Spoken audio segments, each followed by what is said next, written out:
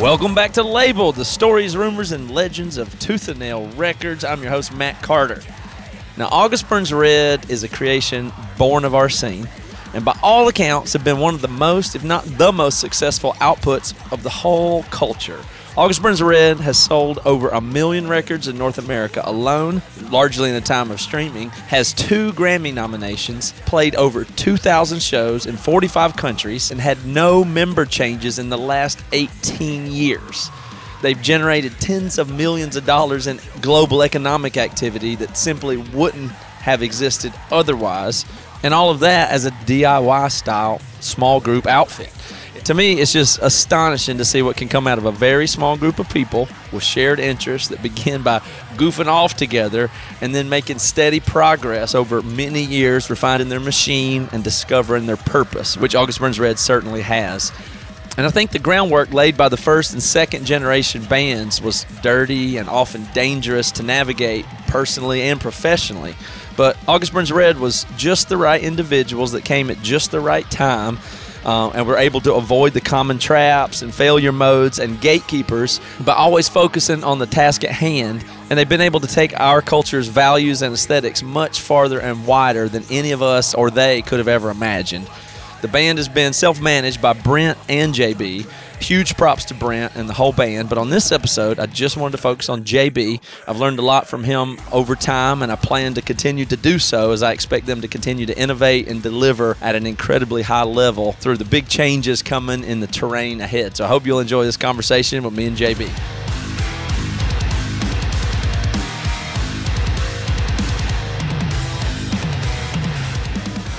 By all measures, August Burns Red is a legendary band and a powerful band, and in a lot of ways, they're a top-performing band out of our whole culture. There's some pinnacle amount to the degree with which you guys have been able to achieve. You've had a really good, consistent, and powerful run, and the way that your mind works and your mindset is a big part of that, and then the whole ABR culture working as a team and a microculture. That's my observation just right off the bat, what I've seen over the years.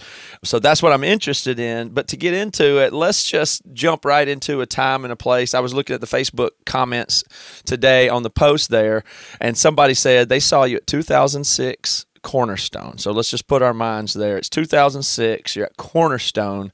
They said that when they saw you, they knew you were going to blow up. They knew this is a done deal. This band's going to be huge. Did you know that then? What was that day? Take me back.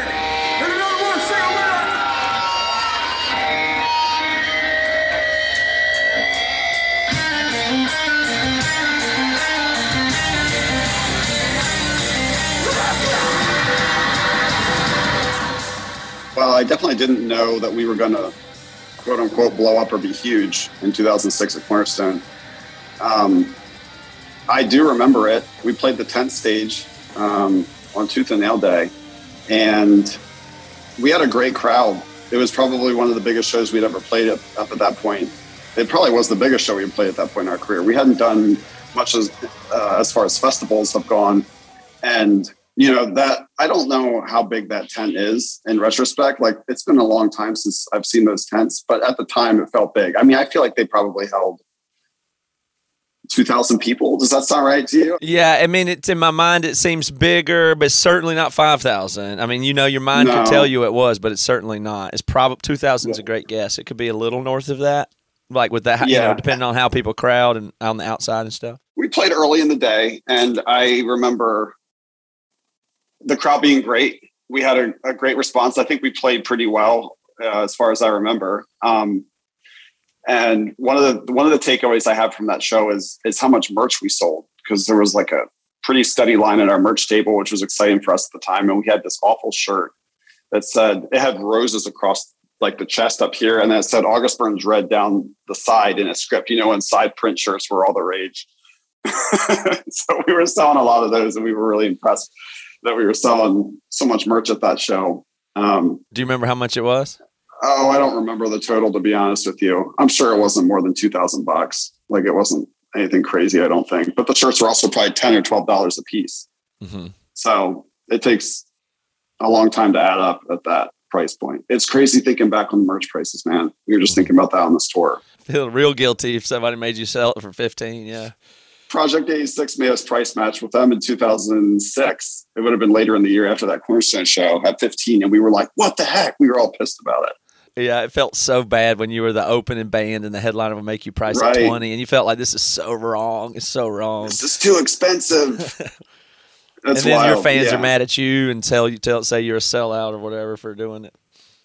But honestly, they probably don't even care. Like, I don't remember even anyone saying boo about it. Like, they're just like, okay, that's what the shirts cost. Like, but that's part of the mindset that's really key. I'm glad we're talking about this. First of all, it's really funny to understand that to this day, how the T-shirts go, what is the style, how they're priced is still probably how you make the most money in the world. it's still everything. That's still the most important thing. It's a huge part of it. Yeah, it's like, I feel like half of our tour revenue comes from merch, like at this point, maybe more at the end of the day. I don't know. It's definitely like it's at least half the business is merchandising, which is wild because we spend so much time and effort writing the music and practicing it and performing the show. And at the end of the day, it's like, cool. Hopefully the fans buy our merch because that's it. That's what's paying the mortgage. That is the business model. It's traveling T-shirt salesmen, designers, brand stuff is the monetization of the art form that you do. But let's keep going on that Cornerstone experience. What else do you remember about it? Yeah. Well, can I talk about something unrelated to the August Burns Red set that day? I don't know if we had talked about, some of my favorite Tooth and Nail moments. One of my favorite all-time memories of anything Tooth and Nail related was from that 2006 Cornerstone. Me Without You was closing the 10th stage, and they opened with the song Son of a Widow. It was completely dark except for one little red light on the stage. And Aaron came out and just started playing that song by himself. And it was so sick. Like it's like making my voice quiver right now. Like it was like just a really moving moment. And they're one of my all-time favorite bands, as everyone on this podcast says. But I just remember the whole crowd just being completely captivated. It was just this completely surreal experience that I think about still. Like that was just, and I've seen Me Without You probably 20 times. And that was, for me, like the most special, coolest experience. Was that special because he came out and did an intimate, it was like the personal, like the hype and energy of that so high, and then you came out with the smallest, Yes, it was so cool. Everyone was so pumped. And, they had it can be a pretty intense show. Like, Without You gets pretty intense. And they came out completely subdued and just with a great song, but just like not what people were expecting. And it was just like, whoa, like all the focus was there. Though. Yes, they can do whatever they want. Like this band can do whatever they want, and we are just captivated. We are captive listeners. Yes. So, that's probably like my all-time favorite like live moment involving any Tooth and Nail artist. That's amazing because, that's the same stage and moment closing in that tent with that audience that, a couple years before it's Zayo and Dan dumps blood on his head and they come out with the most loudest, craziest thing. And that's appropriate too in that moment. It's like, that's the range that we have in that tent. It's really amazing. Like what has the moments happened there and shared in that tent figuratively.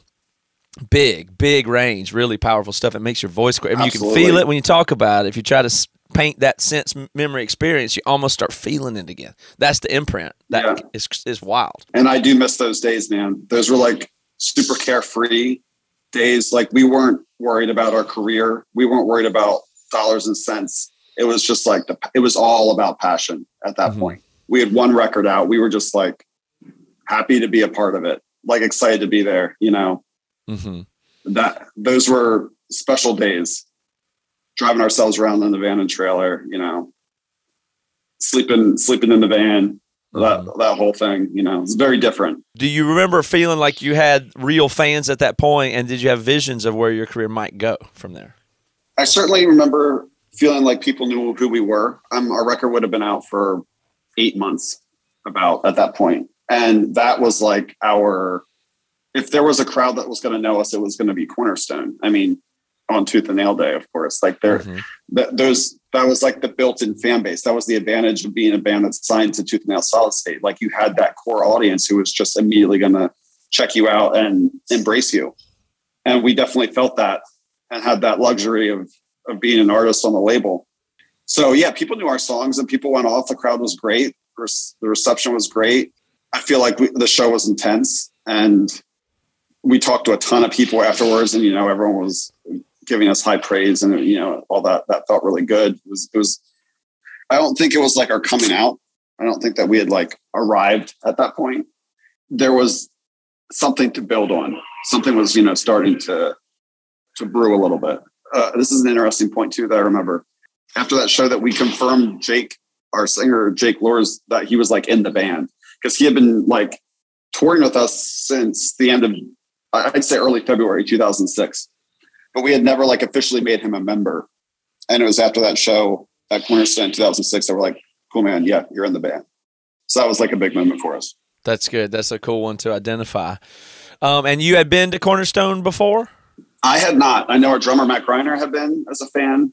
Our merch guy, Kip Handrew, who's been with us forever, he used to go out with friends from whom I never made the trip personally. That was my first experience. But you guys did come from a background of being, it seems like tooth and nail kids from my understanding in general, or some mix of that.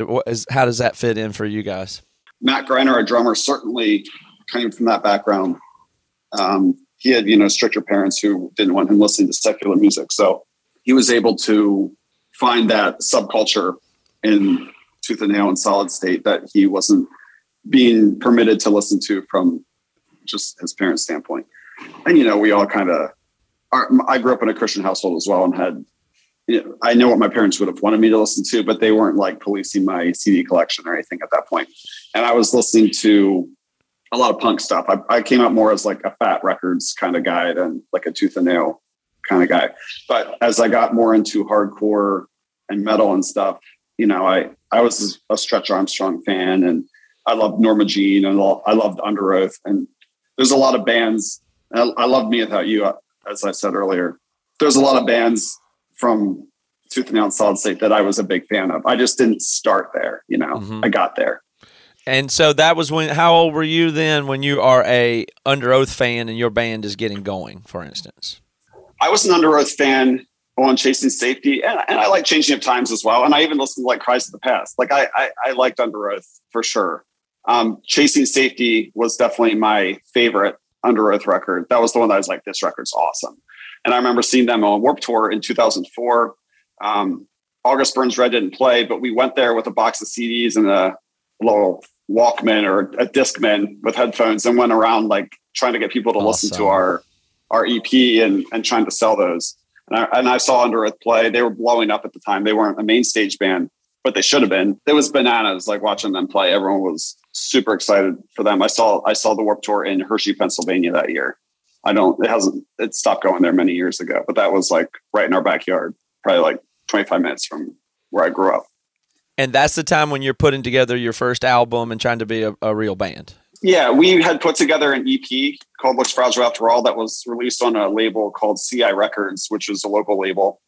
And it sounds like a different band. It was a different singer, and we were pretty terrible at our instruments, and we recorded 5 crappy songs in a couple days. And a local label was kind enough to get behind it and release it. So it was, I guess, a building block, but I'm not proud of those songs. And I wasn't proud of those songs as soon as we had written Thrill Seeker. Like, we made a big jump in quality from what we had done, but it was a starting point, and it, put us on our first DIY tour. We did a crappy tour around that I booked myself back in summer of 2004. We called it the Tour de Core 2004. So that's something fascinating about you that stays across time as well, is this theme where you do it yourself, but you do it right. Like all the other people before, there's always the DIY stuff with Billy Power booking a VFW hall and people just figuring stuff out. And there's a lot of traps and roadblocks and casualties and bad things that happen when people are trying to do stuff themselves when it hasn't been kind of worked out. But a lot of people have done a lot of DIY stuff, but you got in with that mindset early, and then you pretty much do the business and booking and management and all those things the same day. It's the same philosophy you've been able to hold across time in some way. Does that sound right? Yeah, for sure. I've always been extremely hands-on and all, and it comes down to me being, I think, a bit of a control freak, but I also came from the punk rock DIY ethics, and even hardcore. Like, I feel like hardcore shares those same values as far as just doing things yourself. And obviously we've had a lot of help along the way. But I've never been able to let go of the reins. I've always been extremely involved in every facet of the band, and to a fault, probably, honestly. It's like a bit of an obsession for me. So there's been sacrifices along the way. It's just based on how intensely I care and focus on August Burns Red and our band and our business and the whole shebang. Yeah, so there's art, guitar playing, business, and then just the navigations and your whole the social world of ABR and its team. Are all those one thing to you, or do you have to do some just because you have to, and the others you care about? Yeah, every aspect's important. I enjoy certain aspects more than others. I really enjoy writing and the creation of the music, and I enjoy the merchandising side. I think that's fun and exciting, and just the number crunching and all that stuff. My least favorite part of the whole managing the band is probably the social aspect. Social media is a bit of a chore for me. It's very time consuming. I don't particularly like creating content. I don't like making videos unless I like making them organically, but when we have to set out to make something, I'm like, ugh. I've never enjoyed that aspect. And I find that trying to keep up with social media and staying relevant is a lot of work. Mm-hmm. And it's not my favorite part of being in a band, but it's very important. So yeah. I get it. It's interesting because there's a lot of bands that are really successful. Part of what makes them successful is they have a, let's say, frontman who really likes social media. It takes a lot of headspace that's very different from the abstract thinking needed to visualize your finances and how it works with a tour across 9-month period and keep up revenues. I mean, very different headspace. Yeah. And it's just trying to find that balance of how important do we need to be focusing on the social side of things versus focusing on practicing and writing and all those things, because they all take a lot of time, and you just kind of you can run out of time. And then trying to keep up with the algorithms changing on social media. That's the worst, dude. I hate that. Oh, don't use these kind of words and phrases in your posts anymore because they won't get sent to anybody's feed. That, trying to keep up with the constant changing of how to keep exposure on your pages and making sure you get the biggest reach. That's just not fun to me. And fortunately, Brent, our other guitar player, co-manages the band with me, and he focuses more on the social side of stuff than I do. He's for sure more making posts than I am, which I appreciate because, like I said, it's not my favorite aspect of what we do. Well, you guys hit right at this time, around 2005 and 6 when it started to make sense and get on your feet. And I don't know if you had a moment where you feel like you did arrive or what that moment was, but at this time, the wave of the scene is reaching its crest, and all of the new modern technologies that we mostly use today were in place. And you had been developing this professional mindset, which maybe comes from, it might be a stretch to say it comes from the farms of Pennsylvania, this conservative almost mindset that I remember you being in vans saying we're not going to buses no matter what. Your early guys to buy houses and invest money, all that stuff. Right at the time when things were really possible, the technology's in place, and the scene is kind of cresting. So was there a moment that you kind of did arrive and understand that was the territory you were in? I feel like we felt we had arrived when, ironically, we were at Cornerstone the next year in 2007. And we had just gotten our first week numbers for Messengers, our second record.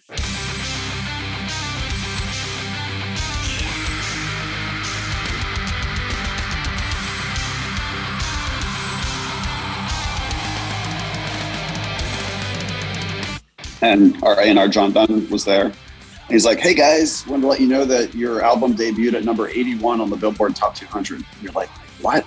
Like, we had no expectations whatsoever as far as charting. And that was, to us, like an incredible number, because we had no idea what I don't even remember exactly how many units we did. I think we did like 7,000 units in the first week or something, which was almost quadruple what we did with Thrill Seeker. So it's a significant increase. And there was a lot of buzz around the band. We got to play a couple shows at Cornerstone that year. We had like our Tooth and Nail Day slot, and then we had like a regular tent stage slot. I even think we got to jump on the main stage that year and play in place of Mailing and the Sons of Disaster, because they couldn't play for some reason. So we got to open the main stage one of the days. So we were busy at Cornerstone, and it felt like there was a lot of buzz behind us at that point. And then that whole Messengers album cycle was like putting us on the map, taking us to a lot of new places, getting us in front of a lot of people, and some big support tours. Took us to Europe for the first time. That's when things started getting a lot more serious. The business was becoming more important. And it wasn't all fun and games and just passion. There was a lot more to think about at that point. I don't remember the years, but I just know that we've played shows and toured with you at even spaces across time. So it's all one fluid thing to me. But the next phase I recall of that is you guys are probably the 250 day a year travel thing, very, very van centric, very financial centric. You were doing it such a different way than the culture of the time. Did you remember the culture of the time being more party and high life for everybody else? Is like they were at the peak of the scene when it was the easiest it could ever be, with the most lavish possibilities and partying or whatever it's going to be. That was the time, and y'all were in contrast to that. Well, yeah, and we definitely saw bands living fast out on the road. But like you said, we were kind of just like put our heads down and grind and get through and make it happen. $5 a day per diems to eat, and just saving every penny we could. This is a move I loved for saving money when we were driving ourselves in the van. You had the overnight drive, but you would get into the hotel at like 6 a.m. and you could like kind of coerce the front desk to let you check in early. And then after the show, you could use the same room again, because you had already checked in. So you kind of got like the 2-for-1, which I love that move. That was like it's a good move, but you got to live that red eye lifestyle though. I know. Yeah. And driving overnight was brutal. After, you play the show, you're super sweaty. You just roll, get in the van. And then like, if you're the unlucky driving team, like we split up into driving teams. So, we had pairs. There was always supposed to be a driver and a navigator who stayed up together at night. And you had a well-regimented system, and that would help you save. And I'm not kidding. Those rooms would have been $49 that you were not having to get two of, right? Yeah. Yeah, they were cheap. We were staying at Days Inn and Super 8. And I remember when we stepped it up, like our step-up hotel was La Quinta. We were like, La Quinta's pretty sweet. Like those are probably like $80 a night, Mm-hmm. They were cheap. But when you're making $100 a show or $250 a night, like our guarantees were still low. We were buzzing, but we had no headline numbers to support us getting paid more. And we were just excited to be getting on great support tours with big bands that were, selling 1,000 tickets so we could play in front of lots of people. We were at that sweet spot where we hadn't done the business ourselves. So we weren't commanding a high guarantee to play. So we were attractive for bigger bands to bring onto the package because we were cheap and we would draw. So it's like once you start getting those headline tours where you do good business, like it becomes difficult for you to support because bands don't want to pay you what you're worth to come out and support. Because when building a package, sure, you want all these great names, but you got to pay for for names that are established. That's why it's nice to, when you're the baby band, quote unquote, you can kind of get on whatever you want because you haven't done it yet. Mm-hmm. You're still cheap. Yeah. And then you'll have a long stint as a headliner across a long period of time, but that's kind of how you can build to that, which is what was happening all along. So there was this lever going where you were really investing heavily and staying focused and hadn't let out the clutch and to go to the gear where you actually collect the money or become the headliner and stuff like that. That's a terrific overview, and you already gave us the one Me Without You moment. I told JB to his favorite 3 doesn't have to be 3 songs, because a lot of times people like to do albums, but sometimes people just have these moments in Tooth and Nail history or the scene's history that work, like that one from Cornerstone with the Me Without You. So I think we'll have been able to find that audio clip and actually use that, which is great. So if you have a couple of more now that we're grounded in the universe, do you have other albums, moments, or songs? What are the other two? I do. I actually have all moments this time. Nice. I don't know. I was just racking my brain, and I feel like the moments they're special. I want to share them. So another really cool tooth and nail moment for me was at Purple Door Festival in 2007. Purple Door is in Lewisberry, PA. It takes place on a ski resort, like off season. So I'm sure you've been there many times, Matt, over the years. But we played that day on the HM stage, HM Magazine stage. We were earlier in the day, and Norma Jean closed that day. And I remember watching them from out in the crowd, and they were playing Memphis Will Be Laid to Waste, which is, such a incredible song and just like a legendary song in itself. And Me Without You was playing later in that day on the main stage, and Aaron came out and sang his part from that song at the end of the show, which I'd never seen them do before. And it was another one of those moments that was just like seeing the crowd and being a part of that, while just all that energy. Like, it was one of those like moments that just like made my eyes water, like it was like moving. Just such a powerful moment that I'll never forget. And I haven't.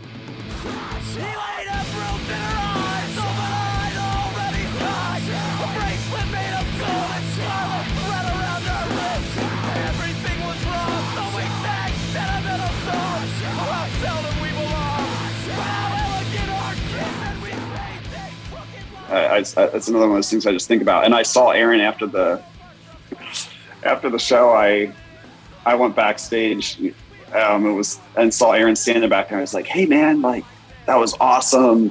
My name's JB. I play in this band called August Burns Red on Solid State." And I could tell he had no idea who I was or what August Burns Red was. He's like, "Nice to meet you." He was you got the exact standard treatment of anybody else in the world, right? I know. Which is totally cool. I mean, he didn't know me, and he still doesn't know me. It's fine. I don't have a relationship with him. He also has an ethic that seeks to treat everybody the same regardless of who they are. You know what I mean? Like, he does his best to not treat people differently in that situation anyway. So totally. I thought that was funny. I've seen that moment before, and I can't remember what festival, what year, but I've seen that event that you're talking about happen. It's crazy to get that stack, because of course it sounds good, of course it's a good performance, of course that's true to that recording, but the meaning stack of the audience knowing both and feeling like you're watching that happen at the same, it feels like you're watching two shows at once in some way. Like, you have the whole Me Without You, the whole Aaron Weiss, plus this whole Norma Jean thing. And another wrinkle on that I've seen more than once is when Corey is Norma Jean and they do that song, and Josh Scoggin is in attendance and will guest on it. I've seen that at least once or twice also, which is and then Josh Scoggin comes up and does the Aaron Weiss. It's really amazing. Right. So it's good stuff. Yeah, that's so sweet.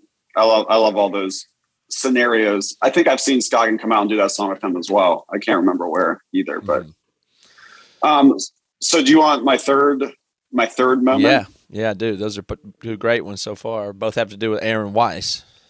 I know. I'm sorry. I thought about that, and I have a lot of Me Without You memories, but I'll steer clear of that for my third one. This is a moment from the Youngbloods 2 tour. This is more of a tour story that I remember that's really funny and special to me. We were out on tours in 2006 with the Chariot, who were headlining the Youngbloods 2 tour. I think it was the Chariot, us, Destroy the Runner, Inhale, Exhale, and I can't remember the opening band's name now. Something like with a shotgun or a Valentine, or I want to say Bullet for My Valentine, but it wasn't that. It was like a band that kind of sounded like that name.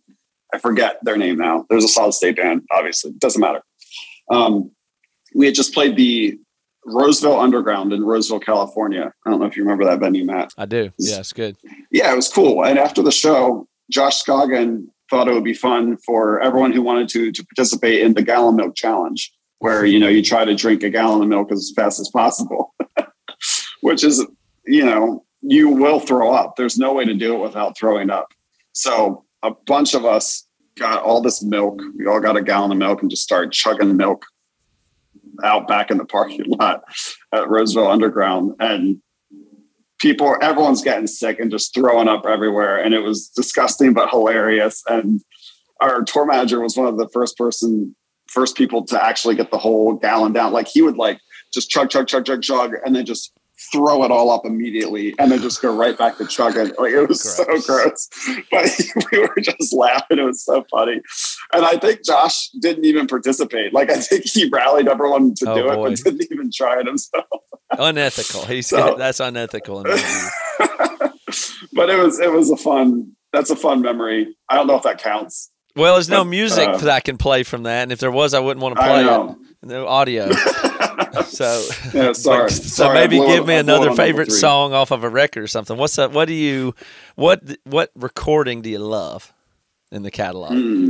I'm a really big fan of, I said this earlier, but of Chasing Safety by Under Oath. I mean, that's like one of my favorite records from that era. And I think it still holds up. Like it's still probably my favorite Under Oath record. And that's, the Drowning in My Sleep drop.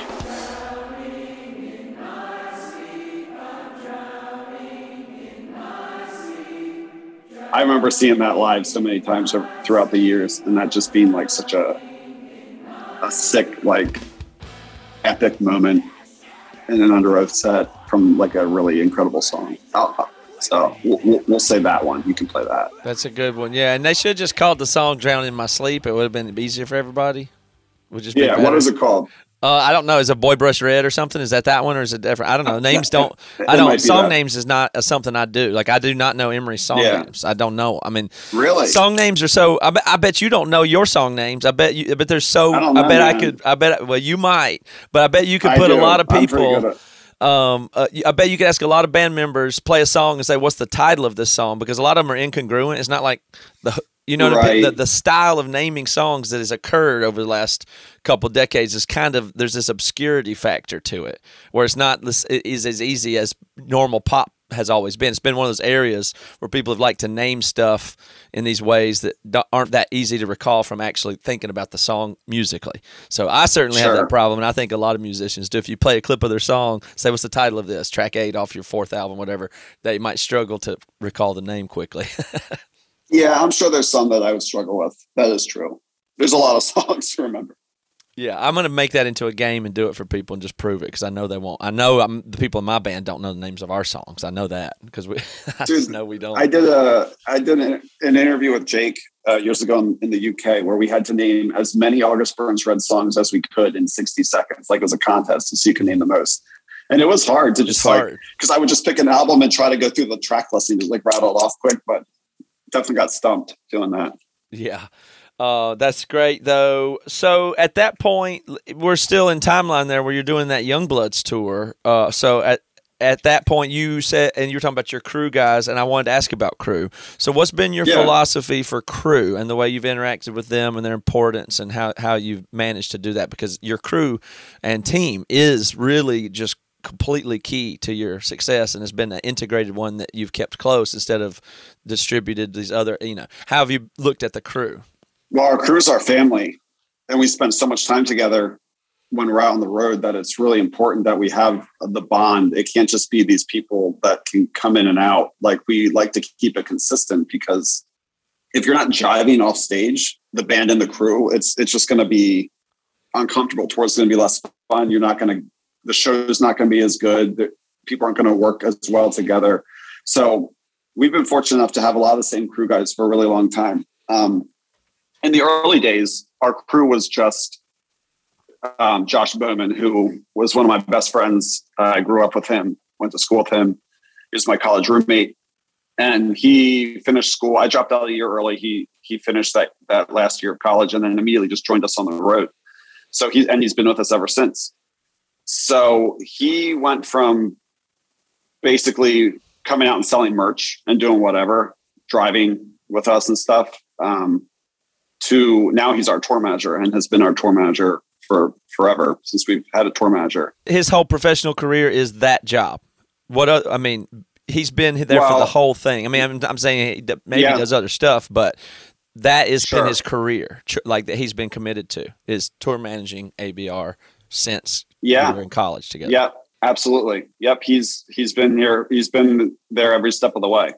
He's like basically a member of the band no one knows about. Mm-hmm.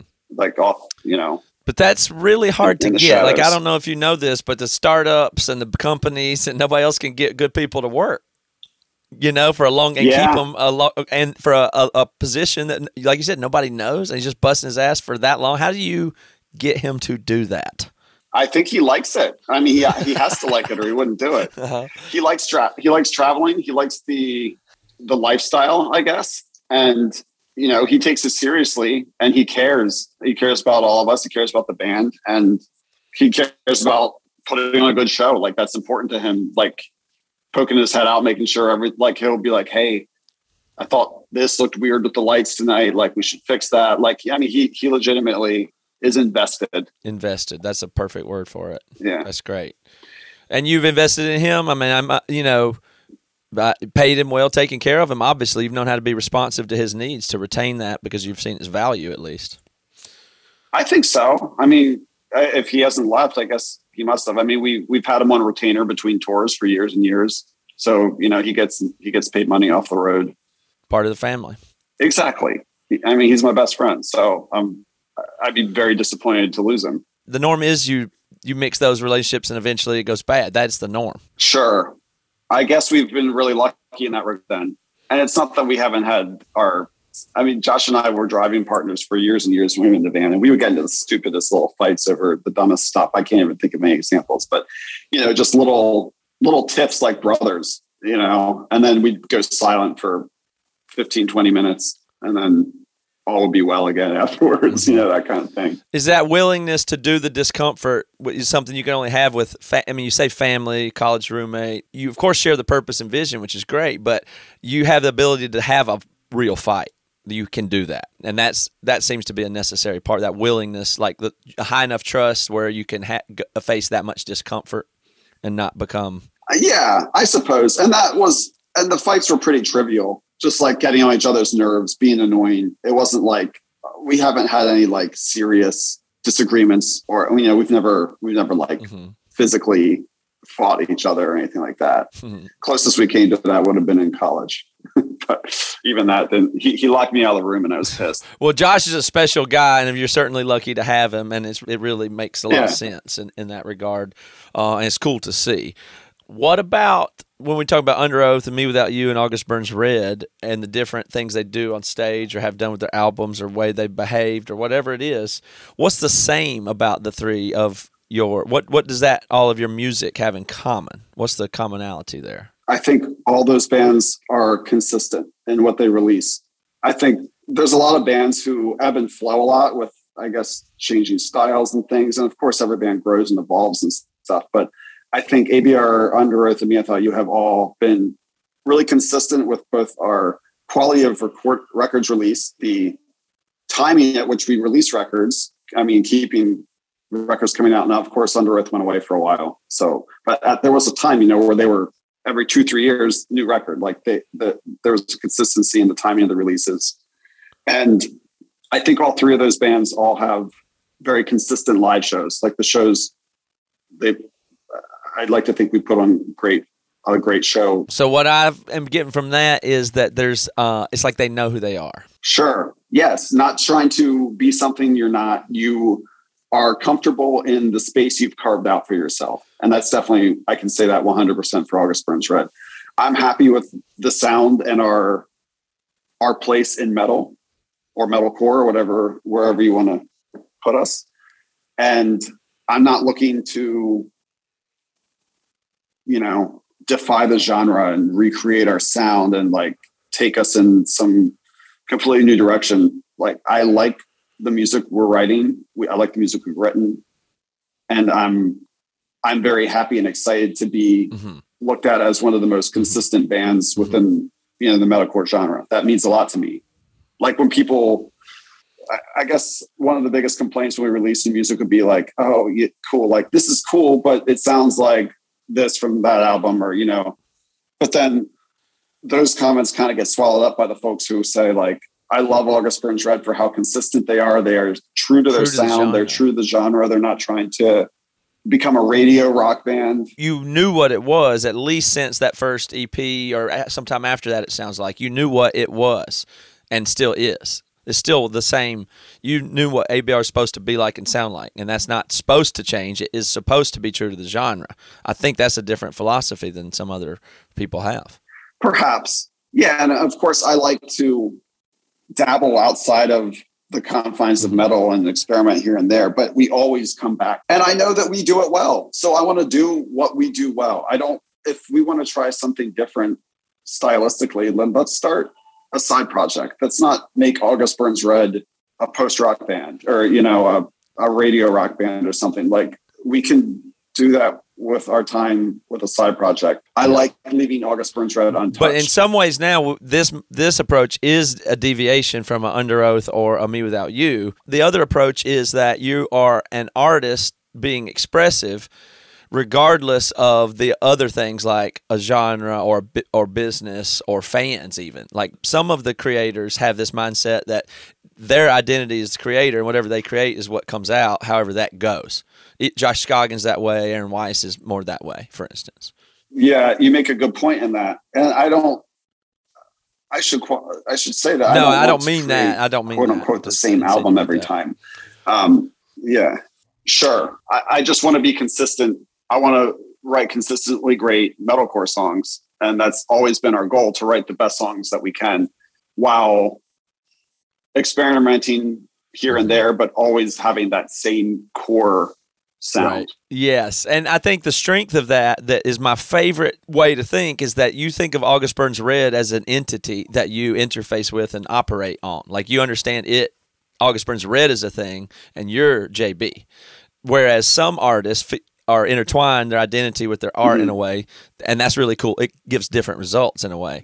But your ability to operate the ABR and participate with it is a different perspective from which you engage your thing. And that's, and it is really functional. You have that perspective to really get at it and know what it is and what it's trying to do. Sure. I mean, August Burns Red is always going to be much bigger than the individuals that make up the band. The band is more important than the members. It's like a blimp that you steer, or operate, right? Or whatever, right, is the way I kind of picture it. I like thinking of it as a blimp.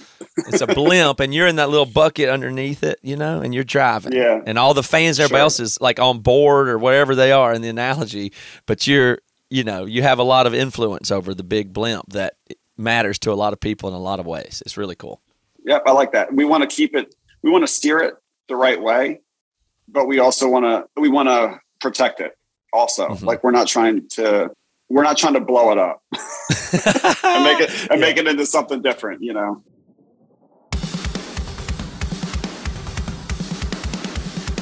Yo, this is Adam from Solid State, here to tell you about the new Silent Planet album, Iridescent, that comes out November 12th. We are pumped for this thing. It is my personal favorite Silent Planet record that they have ever released, and you can go listen to several singles from it right now. We have 4 of them out right now that are going to be on the record, including Anadonia, the newest one that we just put out a couple weeks ago.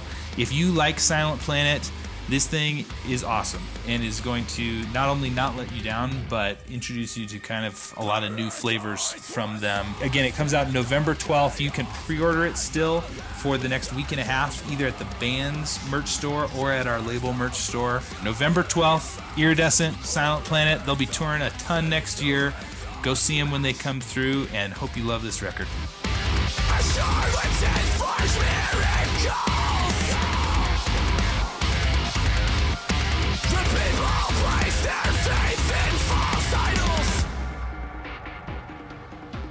So how did you guys pull off the very unique thing about your band in the genre? You've gone from the Tooth and Nail and the Under Oath and the Cornerstone and that world into the real metal world of toughness and been able to take the aesthetic from Cornerstone, even more like Cornerstone plus flip-flops plus collared shirts and, happy-go-lucky guys that can make fun videos, and came from the farm. I mean, you're not at all ever pretending to infuse that darkness or toughness on top of your style in a way that's just striking in a tons of different ways. But that's a mystery, I think, to almost everybody. How can you come dominate this genre like this and not really look the part or play the normal aesthetics of it? How do you do that?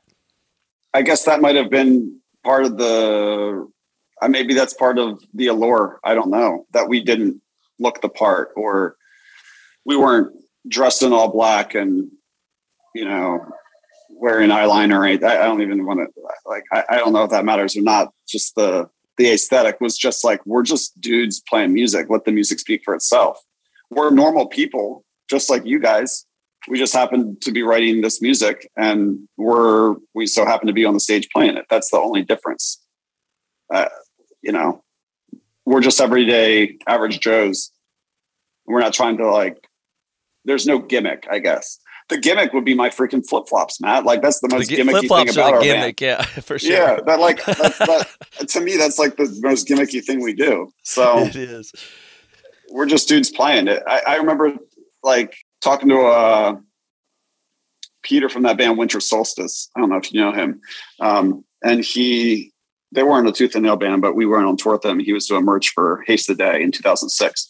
And he was telling me about how he thought it was so cool that Unearth, when they got on stage, just looked like they had just come from their day job working construction, wearing their cargo shorts and their work boots, and just threw a guitar on and played. They kind of had a similar thing going, I think, just your average Joe throwing on a guitar and going and playing music. And that was always sort of our thing. It wasn't about our image, it was about the music. But it becomes an image either way that you can't avoid, but at least it's real. Yeah. You do wear flip-flops and it turns out to be a gimmick. Right. That just happens, but it's real. You couldn't make that up.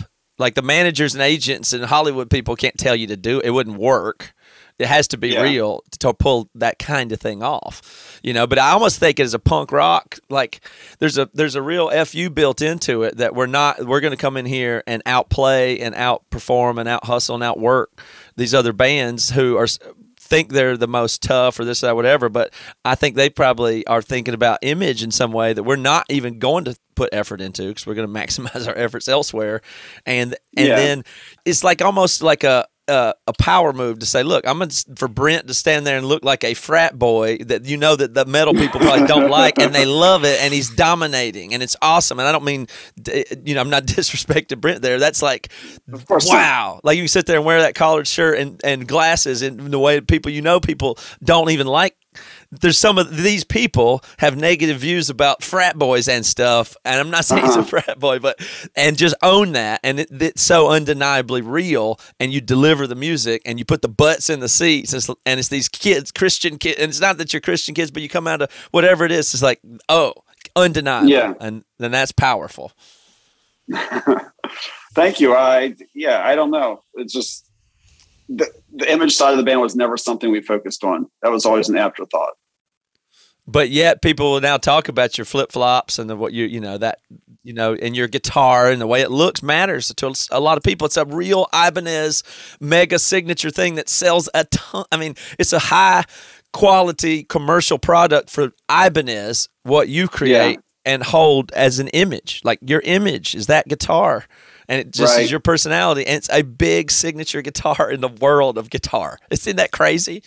I don't know how we got there. Yeah, I don't know how that happened. I mean, it's authentic is for sure it. But for that guitar, how do you explain that? You just like it, and you never need to change, and you just know what you like, and there it is, and it's consistent. How's that same thing? Dude, guitar for me, I've never been the guitars are cool, sure, but I've always been more interested in the pedals and the other stuff that makes the sounds. The guitar is just kind of you have to have one. And I found one I liked, and I just embraced it. And that's what I've been playing forever. So my green guitar that you're talking about with the white stripes, I got in 2009. I put the white stripes on in 2011 on Warped Tour, just with tape. It was just electrical tape. And it just kind of became my thing. It wasn't supposed to be a thing. It was just oh, this is cool. I was just joking around with our guitar tech, Kevin, and I guess they caught one, enough for people to recognize it, and Ibanez to embrace it as a signature model. So yeah, that just all happened by accident. There was nothing premeditated about any of that. Is there anything special about the guitar's design other than the cosmetics? Well, it's an RGA, which is Ibanez like flagship products, the RG, but the RGA has an arch top.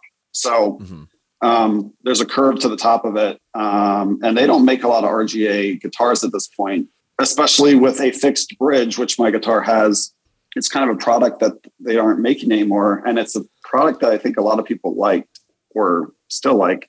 So for that reason, I think there's still a lot of interest in that guitar because it's not really something easily found in the new product lines that Ibanez has been putting out. I've always been the kind of guy who wants to play a fixed bridge because if I'm up on stage banging my head really hard and rocking out and throwing my guitar around, I had a tendency of pushing on, the floating tremolo bridge and bending my strings by accident, you know what I'm talking about? So early on, I learned that wasn't going to work for me on stage. And I guess if I practiced with it, sure, I guess I could figure that out. But I don't want to have to be that in control. I want to be able to just do what I feel when I'm up there and not have to worry about pushing too hard on the bridge while I'm chugging a breakdown and such that I'm bending the notes, flat. So I've always been attracted to a fixed bridge guitar. And a lot of the stuff Ibanez makes is, with the Floyd Rose or floating tremolo. And, I guess we're kind of getting into more technical. No, that's all right. People love that. I'm about to ask you about your pedal board next while we're here. Just keep on talking, and we'll move on after that. Just tell people want to know your philosophy and approach while we're here, so let's do it. My pedal board's not what it used to be. I used to have a really elaborate rig that I won't even get into, but I've simplified considerably. I'm now playing an Axe-FX 3, which is a digital amp modeler, and it has all the effects and stuff built into it. And then it has a foot controller that, works over, it's basically like a MIDI foot controller where you can program each button to do whatever you want, to change your sounds and your effects and all that jazz. And there's even a tuner built into it. So my pedal board's not exciting anymore. It's just an A/B switch so I can quickly switch between guitars if I need to, switch wireless units quickly. And there's, pedal power and my foot controller. So you moved to an all digital rig. I don't remember when that was. I mean, you've been on that for a long time, but you've always had a lot of mix of technology in a rig, including having all those pedals and the ground control thing where you're programming the pedals and stuff from a rack and remote controlling it out on the floor. And, I've seen you do a bunch of different things in that realm. I really enjoyed the elaborate analog rig that you controlled with like modern MIDI power, I guess. And that was really awesome. And I loved all the sounds I could get from that. And I loved collecting pedals. The problem was we were touring internationally so much, and this just was not a fly-friendly rig I had. So I was forced to simplify and kind of adapt just to be able to get around the world and keep my sound consistent. So, and just with how small the amp modeling, digital amp modelers have gotten now, like it's just really easy to throw something in a 2-space rack bag and walk onto the airplane versus the mega 2-amp rack with 8 spaces of rack gear and a huge pedal board. Like that just wasn't going to work for me to travel internationally. It became too much. When you're saying that you want to just be able to be free on stage and play what you want for having that, fixed locked bridge or whatever, the way you play is really, really technical and mechanical and takes a lot of work and practice and discipline and exercise just to be able to do it. In what way can you do whatever you want to on stage? What is that process? What freedoms do you actually have versus like nailing some technical thing? How do you think about that performance headspace? Well, if I'm playing something that's noodly and all over the neck and I'm playing a lot of notes and stuff, sure. Like I'm going to kind of have to post up and like focus on just playing. But we have a lot of moments where we're just playing heavy chugging breakdowns. And if I'm just chugging a breakdown, like you can do whatever you want at that point. It's all muscle memory and you can throw your guitar around however you want. Like that's when you can just let loose. And sure, some songs I can do that a lot more on than others. And it's interesting right now. We're on this 10-year anniversary tour for our album Leveler. And there's like a few songs in the set where I'm pretty restricted, where I just kind of need to post up and focus on the riffs and, land in the notes and everything. And it's oftentimes the songs like that are the songs that normally don't get played because we can't have fun with them and have the same amount of energy as we, can with songs that are, I don't want to say more simple, but give me a couple examples of a post-up part and a fun to play part. Okay, I'll give some examples from our current show on the Leveler tour. There's a section in the set where we played 40 Nights and Salt and Light back to back. Those are two tracks that I can't move a whole heck of a lot to just based on what we're playing.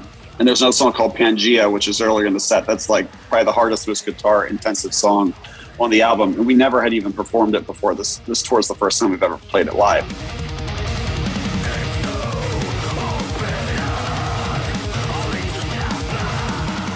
So that's a song I just kind of have to stand there and play for the most part. There's not big breakdowns in it. It's more progressive and riffy and technical. On the other side of things, let's see, Cutting the Ties.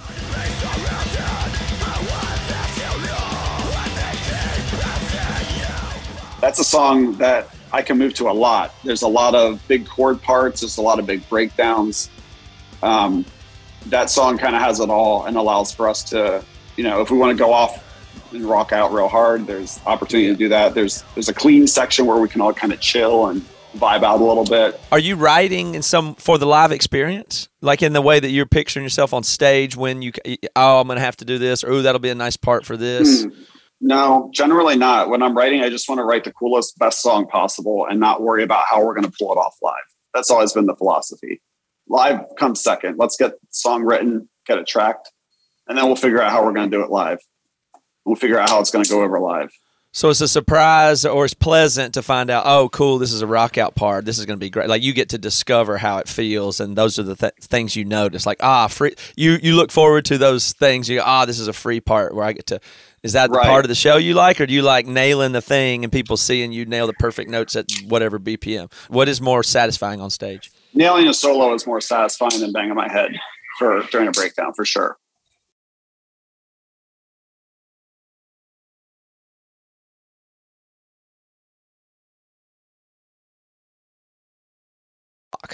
Yeah, the general framework is definitely there. And that's you do a lot of tab as well. So you're ear and tab, which is interesting because there's a tab.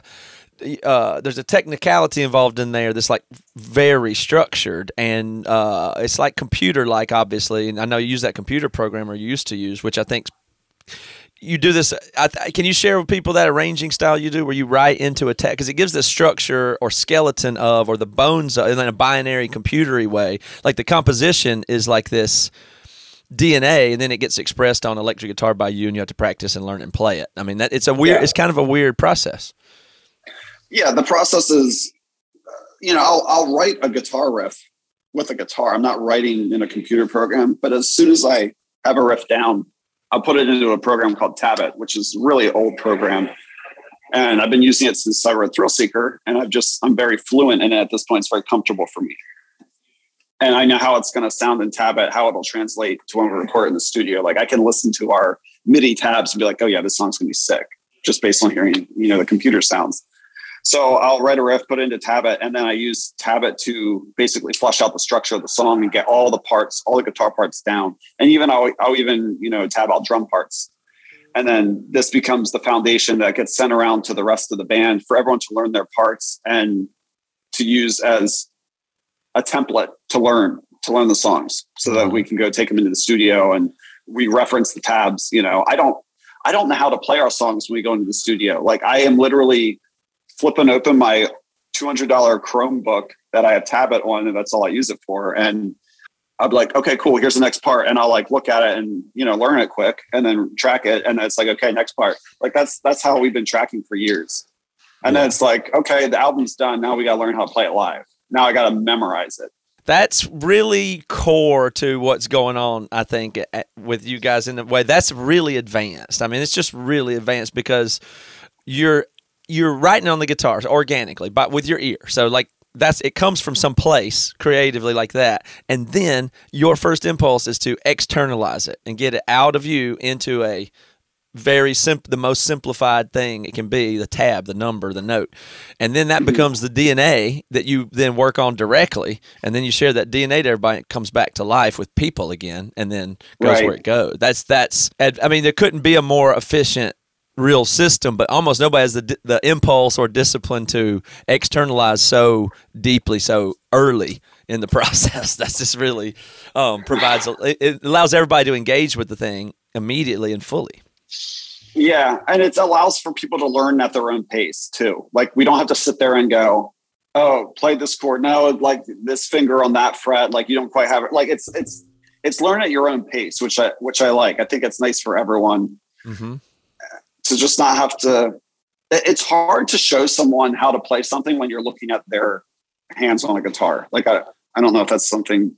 I don't know how Emery does it, or if you guys like try to show each other riffs and stuff. But that's something that I've always struggled with.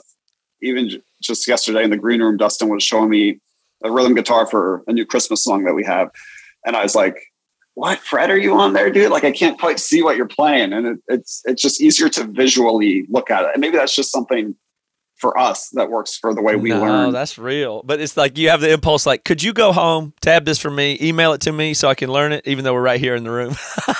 It's like looking at the mirrored version of guitar and at the social pressure of, do you got it? What should I tell you? Do you need G sharp? Like that's not helpful. So somehow that's not the best way to learn guitar. Yeah. But a lot of people learn off YouTube, and I guess you can get used to, the way people learn, the point about it is, there's infinite ways that people can learn, and we only seem to usually try the basic ones. But you found a whole alternative method that turns it inside out using technology that is a kind of a game changer. Well, and it's nice because we always have these built-in references for our entire catalog. Like I can look up any song and be like, cool, this is how I play this. It's tabbed out. It's correct. This is how you play this part. So it makes it really nice for learning older material or stuff that you forget. Like there's always that perfect cheat sheet right there. I think it's the DNA. Does that work for you? It's like the DNA of your music. Sure, absolutely. Yeah, it's the bones. Yeah, it's the bones. That's awesome. Yeah, that's really, really cool. I understand this process a little bit because when I asked you to do a guest on an Emery song, I said, well, here's some chords. Will you write something? And then you showed up the next day. Do you remember that? I did it in Tabit. I remember writing it. I was in Boise, Idaho, messing around in that venue, the venue. You remember the venue in Boise?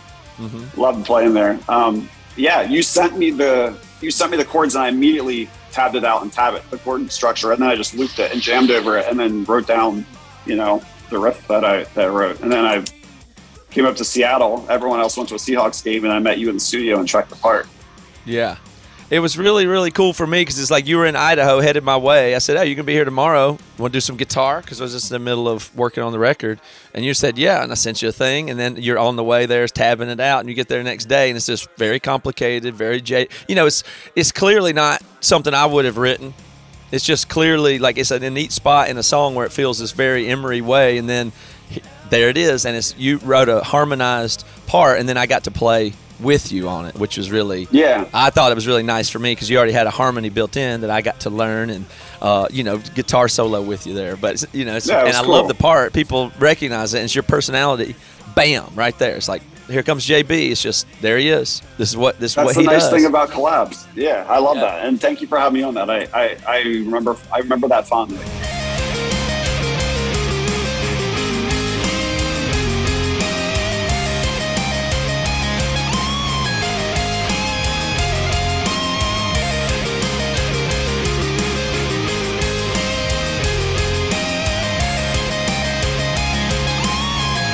That's how I got exposed to the way that you're thinking about guitar, which is quite unique. You have a slightly different interface with all the normal things that other people do, but you have your own version of it somehow. Yeah, and it's just kind of what's comfortable and what's worked for us. And we are, growing with recordings, demoing stuff out in Pro Tools or Logic and things like that. But we still start, the foundation is still in Tab. Do you think that you view your band as the closest thing that it is in totality is it's like a startup? Like people call you innovative, entrepreneurial.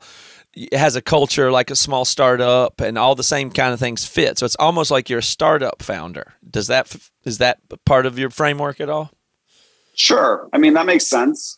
We started a business, started a band, started a brand, whatever you want to call it, and have been working for the last 18 years to take it where it is now. And we want to keep it going as long as possible. So I don't feel like we're a startup anymore. Yeah, exactly. I mean, you're a full company, but it's built like a startup is. I think that the music industry classically takes, artists and doesn't enable them to be whole entities. Like they keep them dependent or immature in a sense, like not on purpose. And a lot of artists are immature, but if you can't run your whole thing yourself, then you're dependent on all these other things. And then in a sense, artists remain immature and not fully developed so that they can, modularly interface with different people and structures and things as a unit. But if you're you have your whole thing as one thing, so it can pivot and change and grow and stuff like that. Yeah, I think a lot of artists, generally speaking, struggle with the non-artistic side of doing music. Like They just they can't wrap their brain around the business side of things. And that's why people need outside managers and people to steer the ship. And I guess we have the luxury of being able to handle that internally. Like we can think as the artist and also think as the manager. And that's just lucky, I guess. I don't know. Like that's not fairly common, it seems. And it also just becomes a lot of work, and it's amount of, you have to ask yourself as a musician, do I have the mental capacity to take on the business side of this while still not sacrificing what I can create artistically? And if you can't handle both, then there's no point. And you should hire people to do the business side of things so that you can continue to create the best art that you can. I would add to that if you're going to hire people, you would hope that those people will help you to develop in a way that maybe you could then later handle more versus be dependent on. That's the distinction I think that matters. You definitely need help. You definitely can't do it all, but you have to be developing it so that maybe one day you could do more or all or whatever it is. Smartly decide that. Wonder how many managers out there are trying to groom their artists to be able to take over the business side. That's like I feel. They don't. Yeah, that's the problem. Is they keep you the way they keep you, like that. They keep you helpless and dependent. Yep, you're right. Yeah, 100%. So you've been an example of how to holistically bust through that. And I'm not blaming the old school ways, but there's innovators that come and find and push forward and give people can follow your methods and achieve a lot without having to worry about trying to play metalcore. I mean, they could use your methods to start some other business. It's not even music, or be a different kind of artist or a different kind of content creator at least. I mean, your model is one to study. I study it. I'm studying it. I still need to know more. Whatever you've been able to do is there's a lot to learn from it. How do you look at going forward? You've been able to immediately get into the streaming, do the online shows. Your e-commerce is tremendous. You're doing these things better than traditional bands with teams. You're in the new climate and what's to come. What things are you willing to do different as things change, and what things are you going to keep for the way they are? Well, I feel like you have to constantly check the temperature and the barometer of just what's going on in the industry and adapt as things are changing. And that's something that I think August Burns Red's been pretty good at doing. You mentioned streaming and stuff. And I know Emery's done a lot of live streaming too. It's something that both of our bands have had to embrace during the pandemic because we couldn't go out and play shows the way we might normally. And we needed to find new revenue streams and create them basically. And I feel grateful for the guys in Under Oath, kind of, in my opinion, pioneering that live stream aspect.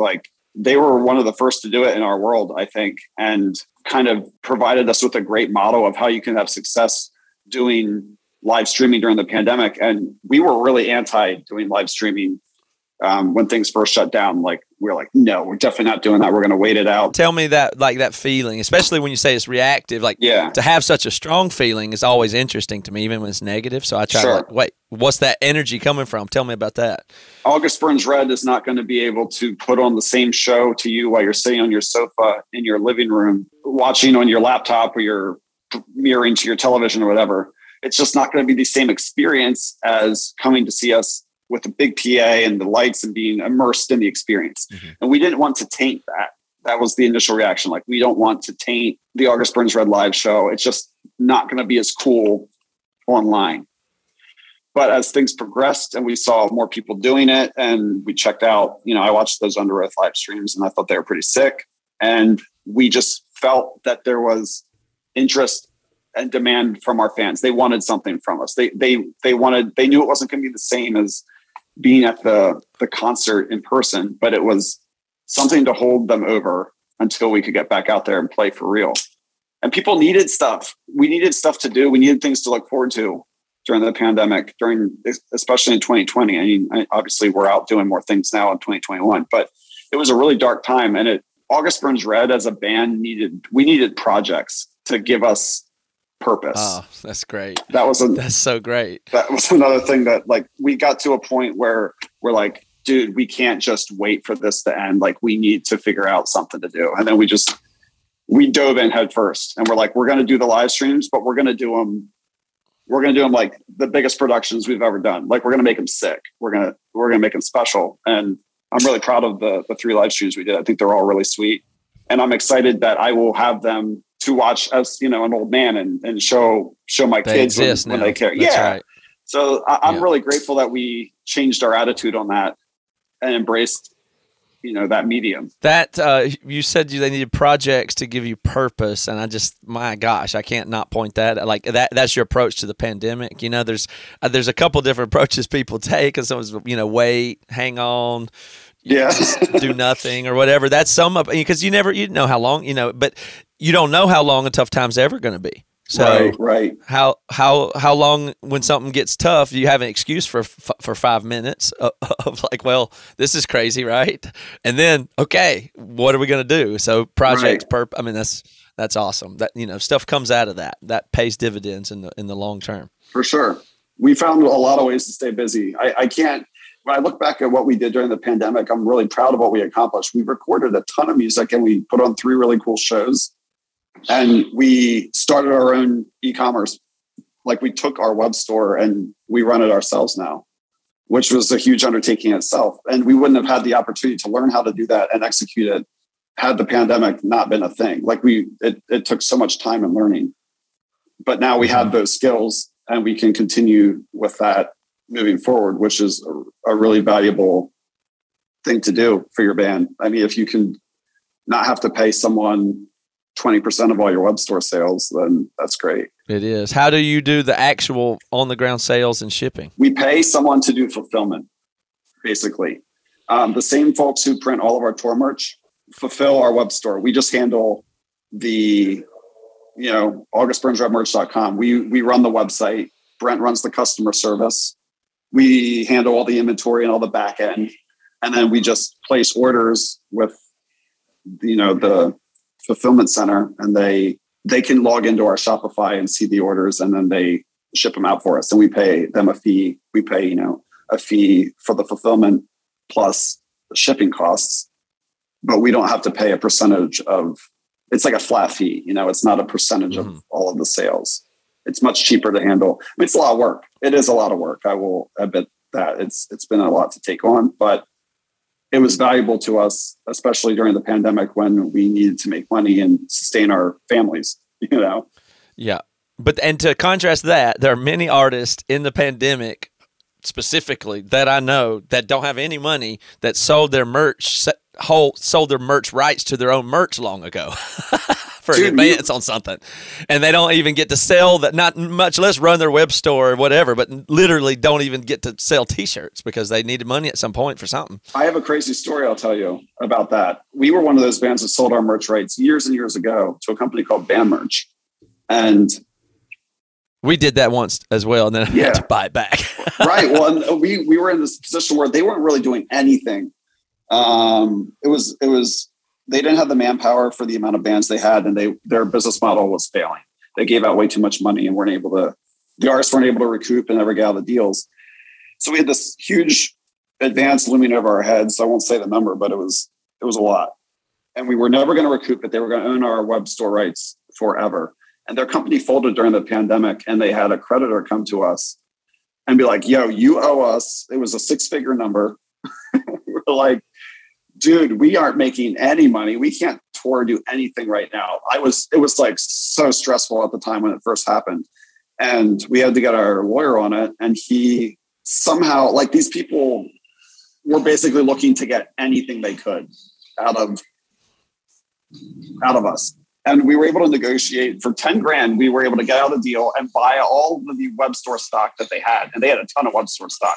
And we actually were able to flip all the merch that they had on hand and like make money on it. Like we made more than 10 grand out of the money that was that was sitting there. So it worked out. It was really scary at the time. And I'm really grateful that we were able to, but now like we feel free. We aren't tied to anyone, and we can do whatever we want with our merchandising. So you got the good end of that deal. When especially compared to us, we sold ours to band merch at some point for some relatively small advance, which was fine, and they monetized it for some time. But then later, when we were trying to crowdfund, when we went into crowdfunding, we couldn't even we couldn't even do our first crowdfund and sell T-shirts legally. So it was like, shit. We were screwed. So first thing I had to do was call them and write them a check that I negotiated from like $12,000 down to $9,000. Write them a $9,000 check just so that we could, do our own crowdfund without a shakedown or whatever. Yes. And that was the first $9,000 of that crowdfund went to that. But we never got the big 6-figure thing that you had in the first place either. And I had to pay the same amount to get ours back. And I didn't get the backstop. So coming out of the pandemic, you guys you postponed your big tour, did a stream for it, but now it's you're doing the whole tour. Like you feel that, you've got that. Tell us the dates of that and how that's looking to you as far as, in the new environment of doing a club tour. How's that going to be different? How do you feel about it? Okay, so we're in the middle of our Leveler tour now, and we have 8 shows left, and then we have to do a bunch of makeup shows because we postponed 6 shows because 10 of us got COVID on the 10 tour. At the same time. Wow, yes. How was that? How severe was it? Well, every single person who got it was vaccinated, so no one got it super severe. There were 3 of us, myself, our sound guy, and Josh, our tour manager, who had a couple days of feeling like we had the flu. We had fevers, but we were all the earliest to be vaccinated. Mm-hmm. So it's like it felt like there might have been a little bit of waning efficacy in the vaccines as far as the severity went. And that was 10 out of how many people? Like it was 10 people on the bus out of 12 or something? Out of 13. Yep. And the 3 folks who didn't get it had already gotten COVID. Oh, so fascinating. It's like it seems like the folks who had COVID before just had better natural immunity to getting it again. Yep. So now we feel good. Like that was an awful week. It was extremely stressful. I won't even get into it's like COVID exploded and threw us all over America. Like the way, because it was over like 2 or 3 days that more and more of us tested positive. So we were like dropping people off at different stops as the bus was moving. I was in Minneapolis in a hotel by myself for 7 nights. A couple of the people like bailed in cars because they're like, well, we're going to follow the tour, but we're going to drive in hopes that we can recover. But then it was just like, nah, everyone has it. We have to postpone these shows. We had no choice. Yeah. It was a logistical nightmare. But we feel good knowing that everyone's recovered and, we have that natural immunity now. So we're not as freaked out about getting it, just being out here. That's a good story in itself that you can spend more time on, but I know you got sound check. I heard the PA going and everything. So good luck out on your tour. It's really exciting that you've got these shows now. It's back. You've done all the yet another round of thinking about your business and getting it sorted during the pandemic, trying new things, and now you're hitting it again. Things are going to, so the future, you're certainly a band to watch in the future, because you'll continue to, reinvent and do what you got to do. So we'll all be watching, and we all appreciate the amount of this culture of our scene that you guys have been able to take to just crazy levels. So we all appreciate that you're taking our values here, our culture, the stuff that this comes from so far. It's awesome. We appreciate you guys listening and caring and sticking with us through like a pretty long time. So we're very grateful that people care.